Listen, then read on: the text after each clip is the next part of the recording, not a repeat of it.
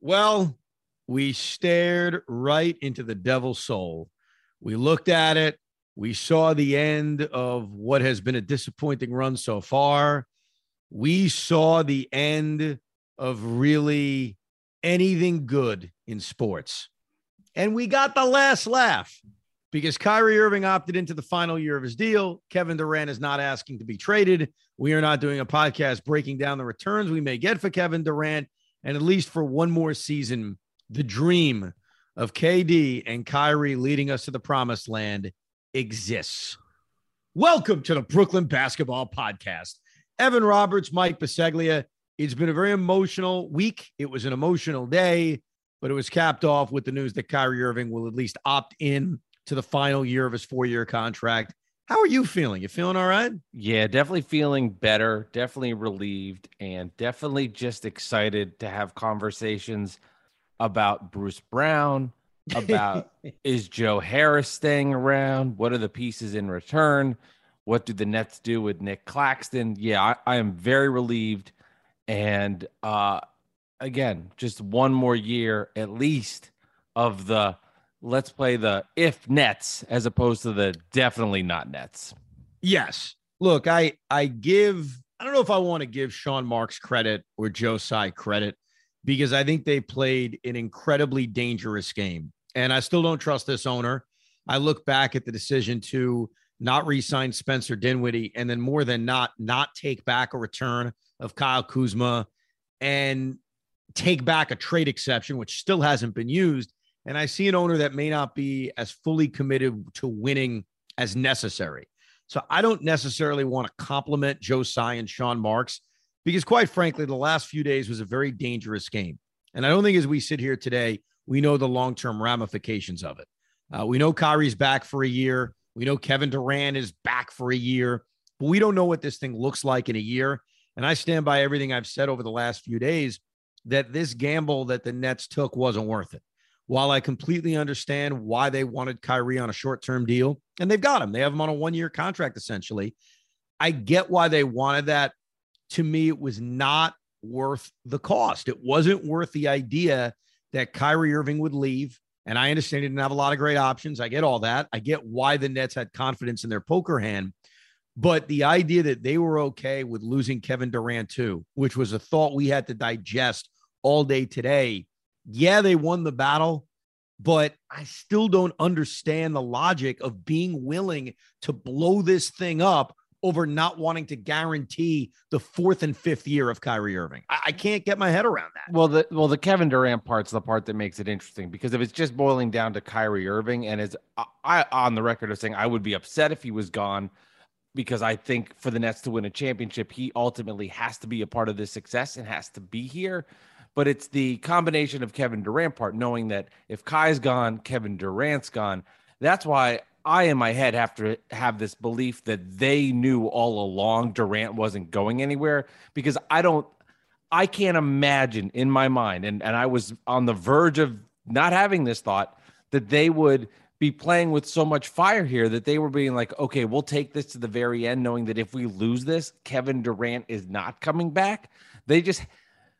They had to have had assurances that he was coming back, or nobody in their right mind would play that game. And now it's easy to look back at that here afterwards when Kyrie opted in. But I mean, I guess 5 hours ago, I had the mindset of they don't care if he walks. That's their mentality. But the fact that they did get him to stay and did get him to opt in, they had to have known that Kevin Durant was okay with this all along. I don't think, bro, I don't think they did. I think they played a very, very dangerous game. And the reason I believe that is one thing that's very obvious. I think everyone listening knows this is that Shams is getting his information from Kyrie Irving. He's getting his information from the player side, and Woj is a mouthpiece for the Nets. And I think we've known that for a very long time. All you got to do is go back to the Harden trade. Woj continued to claim they're not trading James Harden. That wasn't true. That was just what Sean Marks was telling Woj. But one thing Woj put out today that led me to think, yeah, Durant's not talking to the Nets. They have no idea what KD is thinking, is that they put out the whole Kevin Durant wouldn't have any say over where he'd be traded if the Nets ended up blowing this whole thing up. That's a warning sign at KD, basically saying, yeah, he hasn't asked for a trade, but if he does ask for a trade, you're not dictating where you're going to go because you've got no leverage. If we want to send you back to Oklahoma City for 18 draft picks, we will. So I think this was a risk. And look, Joe Tsai is a very successful businessman. I'll give him that. He played the risk game. He knew there wasn't another max offer for Kyrie Irving. He knew that Kyrie and KD would both be unhappy, but said, okay, I dare you. Where are you going to go? And they played a game of, yeah, we'd be willing to lose them, but we're not going to lose. We're going to win this ultimately. And they did. And so I guess a part of me gives him a half a credit for that. I just think it was one of those games that wasn't worth it, because to have this end, this Durant Irving era end, and really the Durant era more than the Irving era, to have it end over net, bro, we're talking about a few years of guaranteed money. If you believe Zach Lowe's reporting from a few days ago that the Nets were making him offers, they were saying, look, we're going to give you 2 guaranteed years and then incentives to kind of guarantee year 3, year 4. They were really just fighting over the last couple of years, the assurances that Kyrie Irving would play. So to have that be the thing that blows this thing all up, that's the part that I didn't register. But I don't believe they had Kevin Durant in their back pocket. I believe the reporting that KD hasn't talked to the front office, that KD was going to wait and see. KD's own words was, I'm going to wait and see. Let's see how this whole thing plays out. Why would you demand a trade if you don't have to demand a trade, especially, bro, when you don't have any leverage to dictate where you're going to go? I hear your point on that, Evan, and it makes sense. But ultimately, it's about, did Joe Tsai, did Sean Marks get what they needed? Because a short-term deal does make a lot of sense considering Kyrie's track record, and they got to where they need to go. It's like in a baseball game, you might not agree with bringing in this pitcher in this situation. You would have gone with this guy in the 7th or 8th, whatever. But they got the win, and they got there. Was it dangerous? Was it scary? Did I hate it? Was every moment of it just completely terrifying? And the thought process of Kyrie leaving and then leading to Kevin Durant leaving, yes, it was scary, but it was all basically BS in the end, and it got us to where Kyrie's opted in for a year. We don't have the long-term effects of if something else were to happen. Kevin Durant's back now because, well, he was signed, but technically now he's not leaving because Kyrie's here. So, yeah, it was scary. Yeah, we didn't love it. But, yeah, you have to give respect to Sean Marks, because the other piece of this is maybe, just maybe, a little respect was given back to the front office. And maybe in the long term that helps. And also just the way these guys are wired, like, I wouldn't be shocked if Kyrie comes out, plays 82 games to prove a point, and that he wants that next big deal. And maybe having him a little bit motivated is something that's a big deal. And it's like, I know you're $36 million motivated, maybe to get Kyrie like legit pissed off. Look, not a bad thing. The one thing I think we all have to agree on, even if we don't like how we got here, is that having Kyrie back on a 1-year deal is the ultimate win, because it does keep your options open. If things flame out this season, that then he's just gone. If you want to move on from him, and it doesn't become an albatross of a contract, not saying it would, but you at least eliminate that possibility. And if you are a believer, like you said, that this could motivate him to play 70 regular season games, to have a huge postseason, that's a win. It's kind of like what's happening with Aaron Judge. Not that Aaron Judge needed motivation, but what's happening this year with Judge is a win-win for everybody. He's having a great year. He's going to get paid. And if you're the Yankees, even though you're going to have to pay him at the end of the year, he's having a great year. That's a win. So, yeah, I think ultimately having Irving back on a 1-year contract is a great win. And I think Kyrie Irving, even though Shams wants to kind of phrase it differently, Kyrie Irving had a chance to shop himself around. He had a chance to say, okay, you don't want to give me a max. Let me see what I can get from others. And he realized that it wasn't out there. Like Kyrie Irving had to have a humbling moment of, wow, the Nets weren't the only team that didn't want to give me that kind of contract. And I thought it was hilarious. And this has been pointed out by a few, that Shams writes, Kyrie's opted to stay. He turned down some opt-in and trade ideas. And then Woj frames it as Kyrie had no options. So he's staying. So even after this thing is settled, the pettiness from the Irving camp versus the Net camp remained. And I'm going to be fascinated to see how both Sean Marks, Tsai won't meet the media, but Sean Marks and Kyrie Irving spin this. Now, maybe Kyrie doesn't spin it. Maybe he comes out in the fall and says, yeah, I'm bitter. I'm pissed off. I don't think they showed me respect, but I have a commitment. I'm going to play my 4th year. But if you're Sean Marks, how do you spin this as this is a great culture and we're all one big happy family? Yeah. Good luck with that one. Have fun with that. Yeah, I have no idea the answer to that question. No idea how you do that. And it's just such a relief knowing that he is coming back and what that means for Durant. And it will be fun when we get to the media and we hear their responses and they're all back. And, Kyrie Irving said, peace, I'll see you in the fall. Here it goes. And it's just so nice to know that this is finally has, at least this part of it has an answer to it, because the way things were building up, I mean, it appeared that, it was donezo. In my brain, I was already thinking of, I hope we get a lot of picks back for Durant and a nice piece. It was, my brain was there. Oh, dude. And I've tried during this whole process, and I think we mentioned this the last time we did this. This is a public negotiation. And you try to remind yourself that, you try to remain calm. And I thought I was remaining calm throughout this entire process, that this was just one giant negotiation until Monday, until today, the day we record this, because there was so much more news coming out today. Not even news, but rumors. The Sham side. Okay, Kyrie's now going to talk to teams about a sign and trade. The Woj side. The Brian Windhorst tweet of, hey, the Nets are prepared to lose both Kyrie Irving and Kevin Durant. Today was the day where I lost my cool. And I'm on the radio, so I torched Joseph's side today. Do I owe him an apology? I don't know. Maybe a little bit. I'm still very skeptical about him as an owner. But today was my breaking point. And I think it was for you and many other Net fans, where as much as you tell yourself, remain calm, this is a big negotiation. I think we also have this fear of the past. It's part of why I didn't like the James Harden trade at first. I feared history repeating itself from what happened with the Boston trade. And I think today felt like, holy crap, it's all going to happen again. And so I think that's a part of our DNA as Net fans, to not have this confidence that everything's going to work out. That's how you know if you're truly talking to a New Jersey Nets fan. Why would you ever believe things are going to work out? Especially the part of the report where, what was it? Oh, the Nets didn't like what they saw last year and don't want to go through that again. Like, are you kidding me? Last year was a disaster. Don't get me wrong, but you rather go through a rebuild and go through Jared Dudley coming in and being your star savior? No, you have these guys on the roster. They played the game. It worked out. And now they're back. And it's funny too, because if none of this had happened, if they just, Kyrie took the 1-year opt-in, let's say this happened 10 days ago and there was no drama, none of this, you would just be like all stressed out about Bruce Brown, all stressed out about, can the Nets address their free agent problems?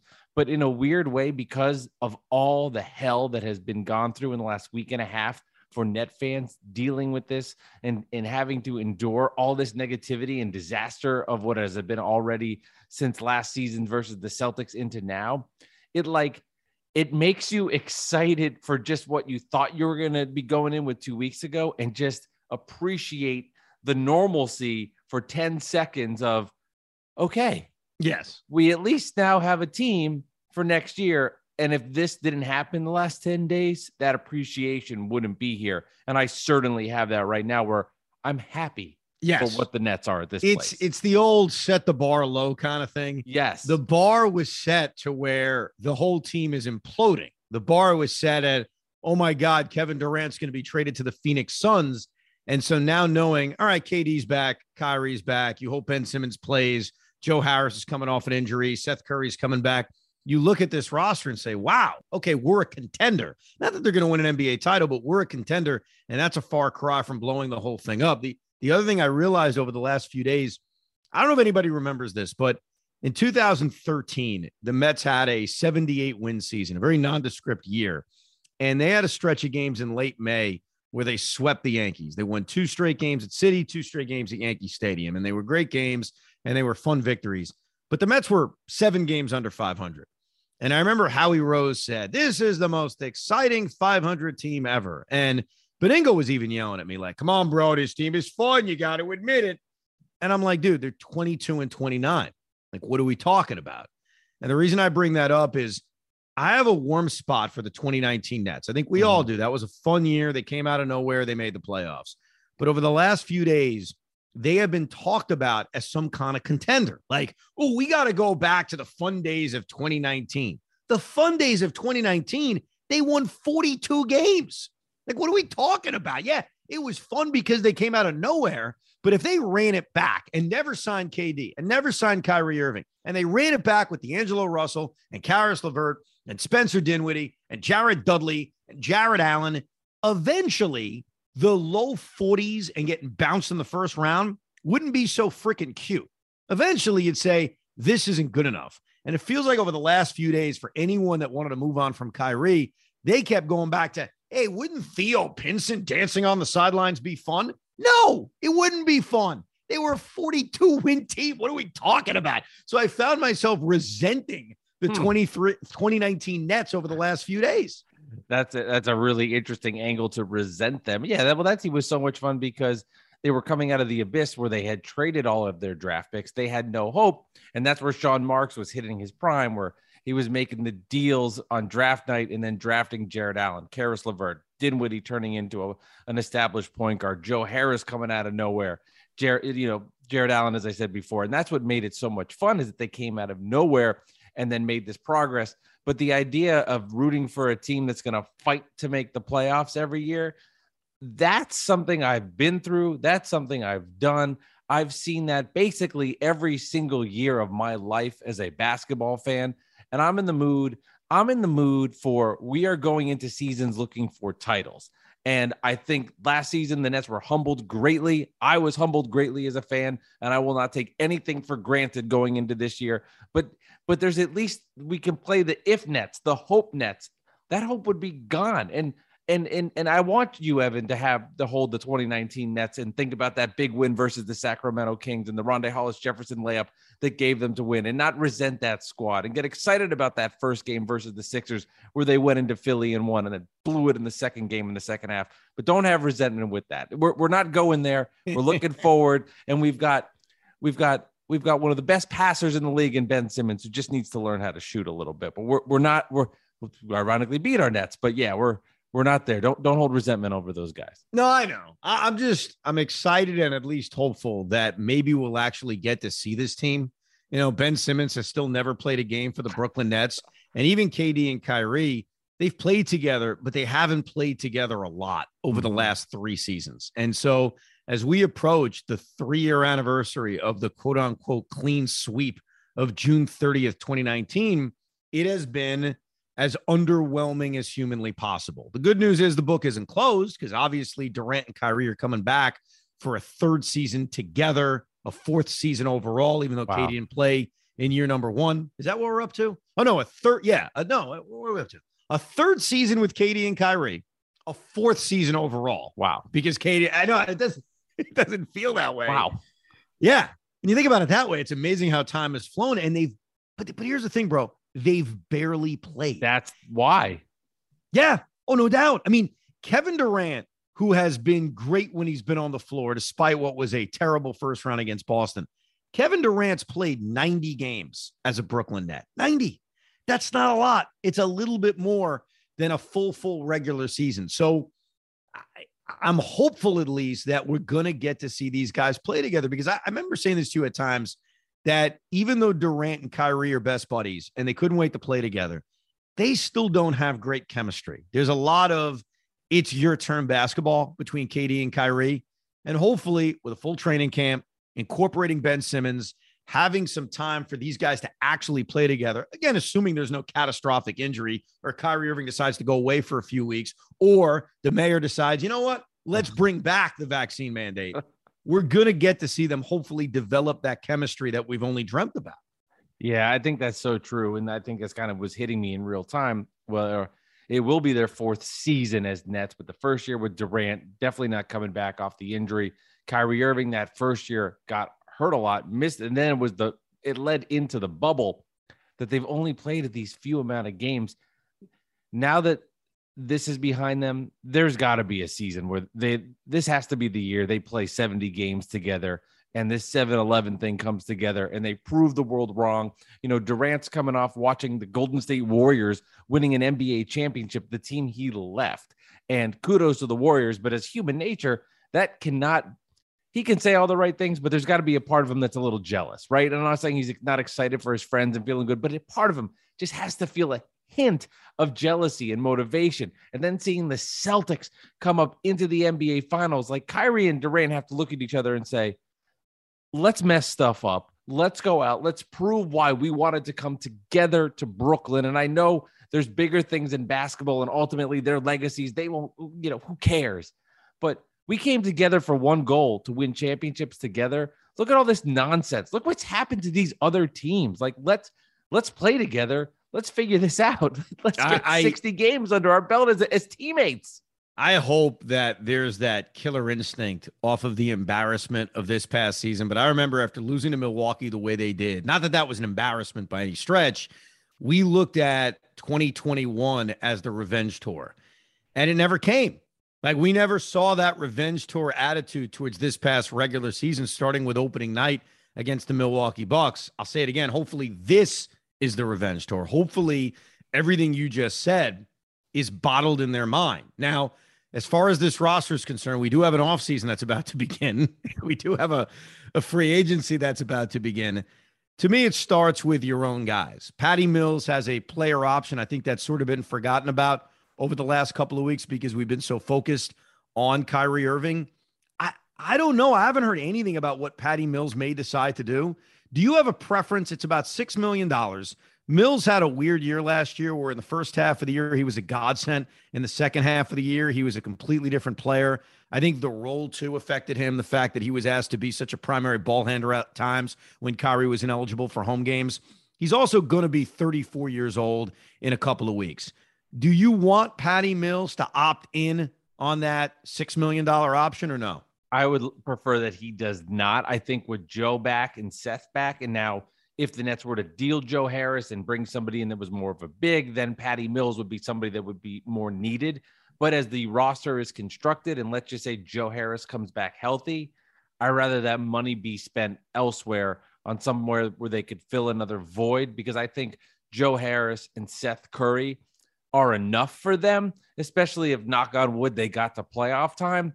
I don't even think you would get to Patty Mills based on the two guys you have in front of you. See, I disagree with you for this reason. It's $6 million, and as long as this owner, who I'm skeptical about, is willing to spend to win a championship, losing him just means there's an asset off the board. If Patty Mills opts in and you've got Seth Curry and Joe Harris and Patty Mills, you also have the option to trade one of those three guys, and you also have more shooting depth. If Patty Mills can't get on the floor in the postseason, okay, fine. Like, I don't think it's the end of the world. One thing I learned from last year, and I think we always knew this, is you never have enough shooting and you never have enough depth. So I actually hope Patty Mills does opt in. I don't think there's a benefit to him leaving. I'm not guaranteeing Joe Harris is on this team, and that's not a negative towards Joe. But I think when you look at, okay, he's got 2 years remaining on his deal at about $38 million. I think he's got value despite coming off an injury. He also makes enough money where if you're taking back a big contract, Joe could make that money thing work. I think he's going to be shopped around. I don't think he's ultimately 100% going to get traded. I think it depends on what you're looking at in return. But I think the ability to trade Joe Harris, it's easier if Patty Mills opts in on his deal. I don't know what he's going to do because I'm not sure what Patty Mills's free agent options would be if he opts out of a $6.1 million deal. But you never have enough shooting, especially when we're coming off back-to-back years where a key net injured early in the season and we never see him again. We saw it with Spencer Dinwiddie 2 years ago, and we saw it last year with Joe Harris. The difference with Joe is that we didn't know at the time he was going to miss the year. We thought, 4 to 6 weeks, we'll see you soon. Then all of a sudden, 4 to 6 weeks turned into 8 to 12 weeks. Then it turned into another medical procedure. With Spencer, you knew immediately, oh my God, torn ACL, he's out for the season. So because I'm sort of waiting for, all right, who's going to go down 3 weeks into the season? It better not be KD.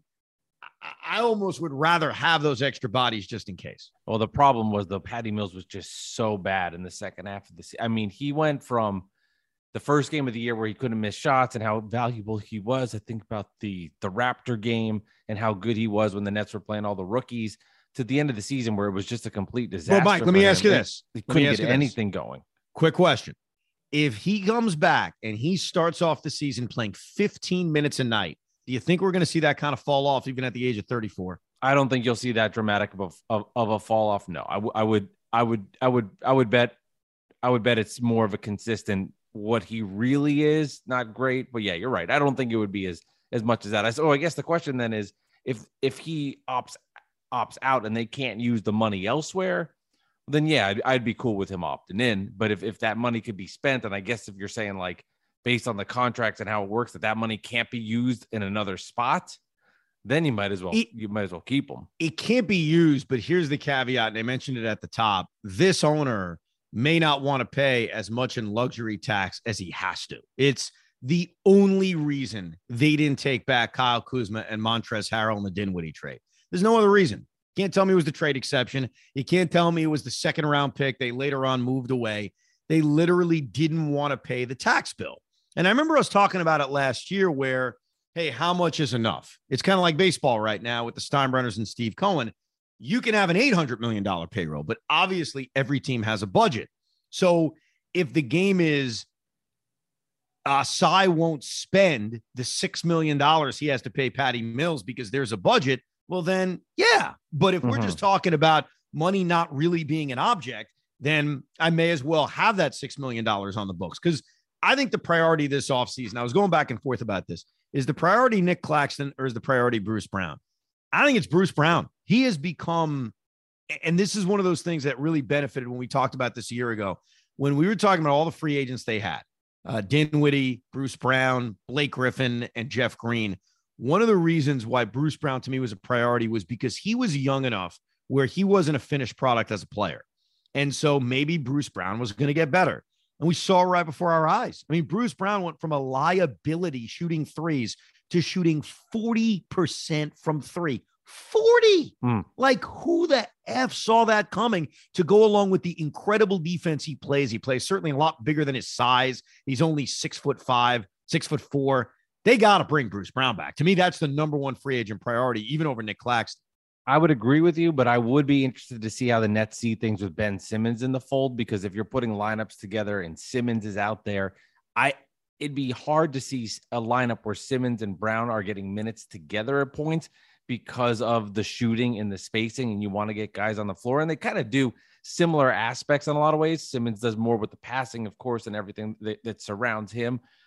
So I'll be curious on the Nets and how their roster configuration thinks of that. But then from that standpoint, all right, let's keep Bruce Brown. What are we doing at the center position? If we let Clax go, we let Drummond go, Blake's gone. I mean, they have nothing. It's like there's no one at center. No, like, I know. What happens then? Yeah, that would be like my let's play devil's advocate.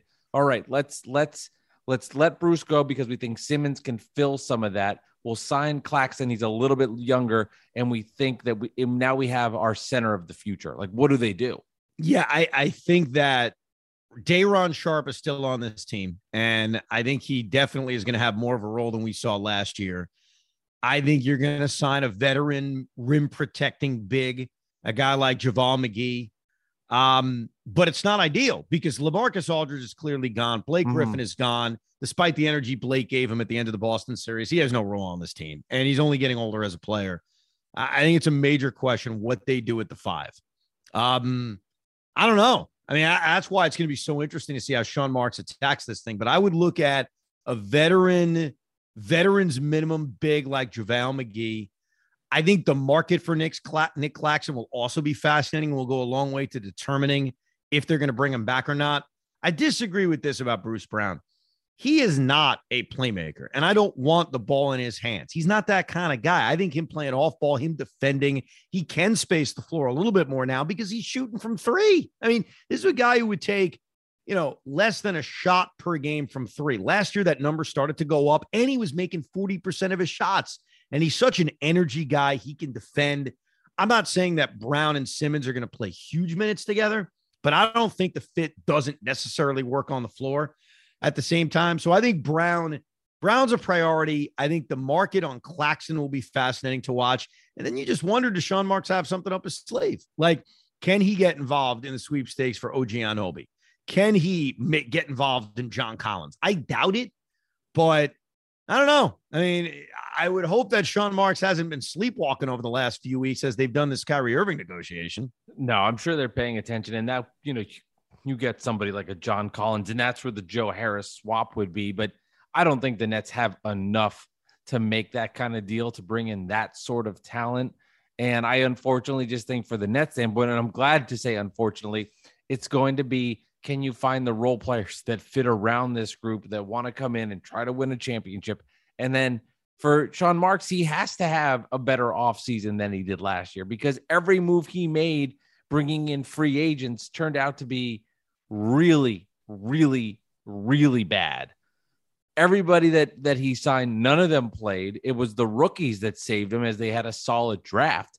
But those free agent signings need to be better. Like Jeff Green was so important. Him not being there crushed the Nets last year. I mean, like James Johnson was forced into roles that obviously Net fans have seen was rough to watch. And then he played so many minutes. It was such a valuable in the sense of being on the court because the Nets needed him, to not on the playoff roster, gone.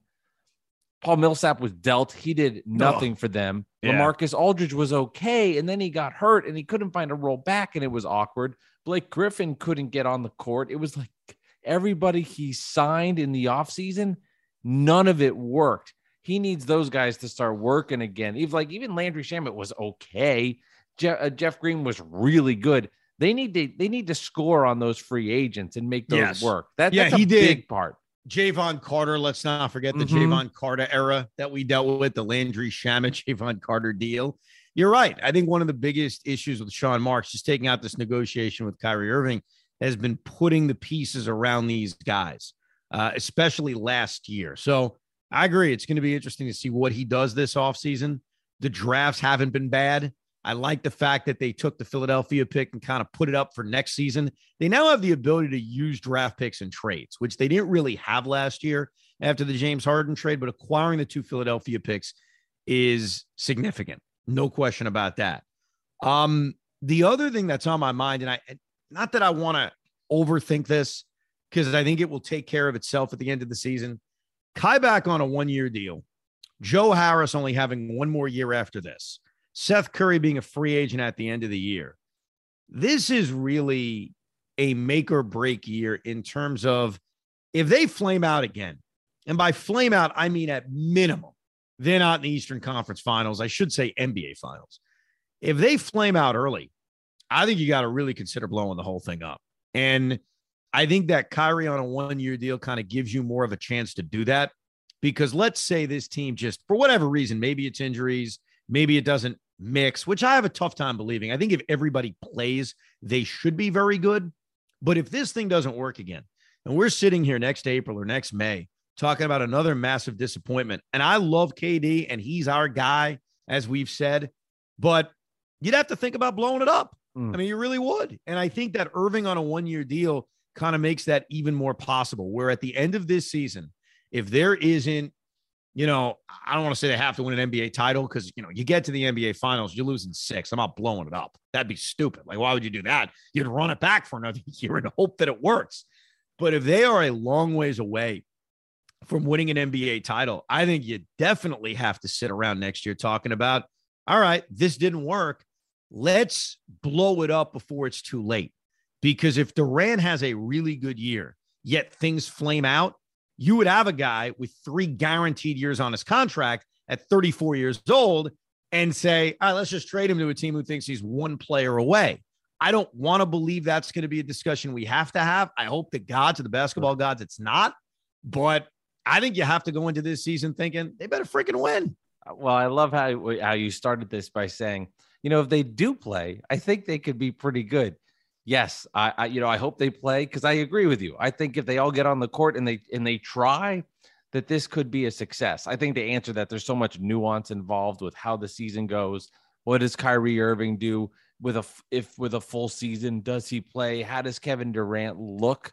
So there's so much nuance there to even go down the road to speculate on that front, that it's even a thought. And a lot will go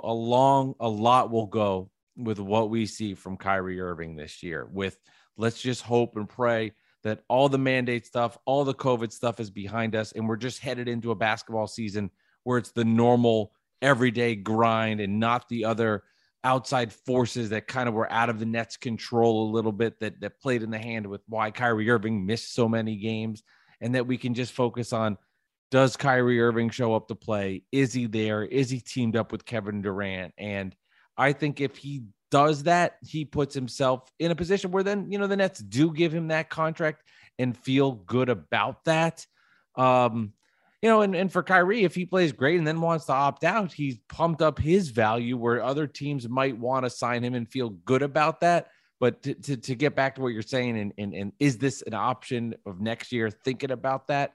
There's so many different little nuances to that, but of course, I hope that's not a conversation. It's more about Nets basketball and championship or being pretty close. The one thing I'm also not overly worried about is that players who are free agents today, let's take PJ Tucker, who I think would be a great fit, mainly because we don't have to deal with him. We don't have to go up against him. Seriously. We don't have to deal with PJ, getting up and in on Kevin Durant throughout a 7-game series. I don't believe that the way this situation was handled is going to be some kind of turnoff in which players aren't going to want to sign here. I think a player will sign here if they believe this is their best chance to win and if they like their role on this team. That's really what I think it comes down to. So I know that Sean Marks did a great job before they landed these superstars of being perceived as a real player-friendly general manager. I don't believe, as ugly as these negotiations were through the media over the last few weeks, that that's going to be a turnoff to other free agents. The turnoff to other free agents would have been if there were no good players on this team. That would have been the problem. If Durant was in Phoenix and Kyrie was in LA and this team was being led by the enigma Ben Simmons, that would be a turnoff. Ugh. So if PJ Tucker decides to sign with Philadelphia or wherever he decides to sign, it's going to be based on him thinking this is a great or better chance to win a championship. I don't think it's going to be because of the way Sean Marks handled these negotiations over the last few weeks, but I wish it wasn't handled this way. Like, I get it. They get the win. Sean Marks and Joe Tsai won in terms of what they were willing to give and what they ended up giving, which was Kyrie simply opting in. But this was not ideal. This was embarrassing for the last few weeks. It just wasn't a good look. And as a diehard fan, I'll be excited for the start of the season. But this was a turnoff over the last few weeks, the way this whole thing was handled. Well, two parts. First, I just want to say everywhere PJ Tucker goes, he wins. Look at now with the Bucks, he wins the title. He goes to the Heat. They lose in 7. So I'd welcome PJ Tucker on the Nets because I just think positive energy follows him with teams. And look how good the Rockets were when he was there and everybody was healthy. But does part of you think in a weird way, Kevin Durant's like, I've got a little respect now, maybe a morsel more for Sean Marks, that he stood up to me, like this idea to you, what you said early in the podcast, where they had the idea that Kevin Durant might leave. Do you think there's part of KD that's like, okay, you a little respect because you said, you know what, I'm going to take a little bit of that control back. Maybe I don't agree with it. Maybe I don't like it, but damn, I get that. Kudos to you. No. Okay. Look, I'd love to think that. I'd love to find all these rosy positives that come out of this. Like, Sean Marks has his franchise back. Kevin Durant respects him. I don't know, man. I think that time heals wounds. And I think that by the time training camp starts, first of all, I think this story, not that it goes away, but it becomes much less of a story. I don't think Kevin Durant is going to be peppered that much with questions about this, maybe 1 or 2, and then it'll be the offseason and the upcoming season that's about to start. So I think that luckily media day is so long from now. Training camp is so long from now. The start of the season is so long from now that this will really be in the past by the time this season starts. I think Durant wants to play basketball. I think he's happy that Kyrie Irving's back, not necessarily just because he's a friend, but because he knew what I knew and what you knew. The Nets' best chance to win an NBA championship was with Kyrie on the floor. That's why whenever I would hear these arguments about Kyrie's this, Kyrie's that. You got to get rid of Kyrie. People would always leave out how they are a championship contender without him. And that always bothered me. And maybe I just have different priorities than others. My priority is win. How do they win? How do they get to the promised land? And we talked about it endlessly. I didn't see a realistic way they were going to get better with Kyrie not on the team. And I think Kevin Durant probably agrees, where it's, hey, I want to win a championship. What's my best route to winning one? Irving being on this team gives them that best route to winning. And now let's see it happen. And I remember saying this to you in 2021, that first year we had everybody. After they lost to Milwaukee, during the devastation of those few weeks, as painful as it was, I said, sometimes you got to lose and you got to suffer, and it'll make the winning that much better. If this freaking franchise can win an NBA championship after everything we've seen over the last 2 years, I know winning would be incredibly special no matter how it happens, and I stand by that. But my God, you'd have to think it goes up a notch after what we've seen the last couple of years. Oh, it definitely would. All the jokes aside, if Kevin Durant's foot or Kyrie Irving didn't get hurt and James Harden didn't, and the Nets just get into the playoffs and they are somehow able to win a championship, we would be through the moon. But going through the last season's hell, even this offseason being as awful as it is, like I said, I'm just celebrating the fact that we have our team back together. Oh, it would no doubt be just an incredible feeling, and it would add to it. 100% it would add to it. And talk about the Brooklyn Mercenaries. They're not calling the Nets the Brooklyn Mercenaries anymore, right? These guys are all staying. Maybe it was a little tricky to get here, and maybe the yellow brick road for Kyrie Irving was a little windy. Like it or not, he's here, they're back, and if they win through all the BS that has occurred in the media, through the media, on the court, off the court, Harden getting dealt with, Kyrie Irving, is he coming back? The Nets getting embarrassed by the Celtics. Oh, it would be all worth it. But no doubt, it would be all worth it. And think about how lucky we are as New York basketball fans. We get to watch Kevin Durant every day, and pretty soon we're going to get to watch the great Jalen Brunson every day. I am so excited to watch that at Madison Square Garden. I know you are as well. Yeah, a risky move for the Knicks, dealing away their lottery pick to secure cap space to bring him in. I like what he did in Dallas, but boy, if they miss on that, they're screwed. I mean, if he's not good, they're screwed. He's not that good though. That's the problem. He looked good in Dallas. I like Jalen Brunson. Don't get me wrong. Is he a guy I'm throwing the bag at? Is he a $100 million player? Is he a guy that's going to help turn this franchise around? Not really, but whatever. I wish my friends at the Garden all the best. I really do. I want them to have success. Yeah. One more Nick point to that then too. Also, if you're going to give RJ Barrett $200 million, you're giving a lot of money to an unproven backcourt, and it's basically prove me contracts, and it could pay off and be great if they look great, and then they're kind of underpaid. But if not, I mean, the franchise is in serious trouble. We will react as this offseason begins with Bruce Brown, Nick Claxton, and anything else the Nets do. But obviously the big story, Kyrie Irving's back, Kevin Durant's not going to be traded, and our world hasn't completely been destroyed. You could check out Mike at Mike Delivers Pod. Plus, he does a great podcast with Nick Central, the Bad Weather Fans podcast, and obviously me and Craig every day when we decide to work during the summer at 2:00 on WFAN. Thanks for listening to the Brooklyn Basketball Podcast.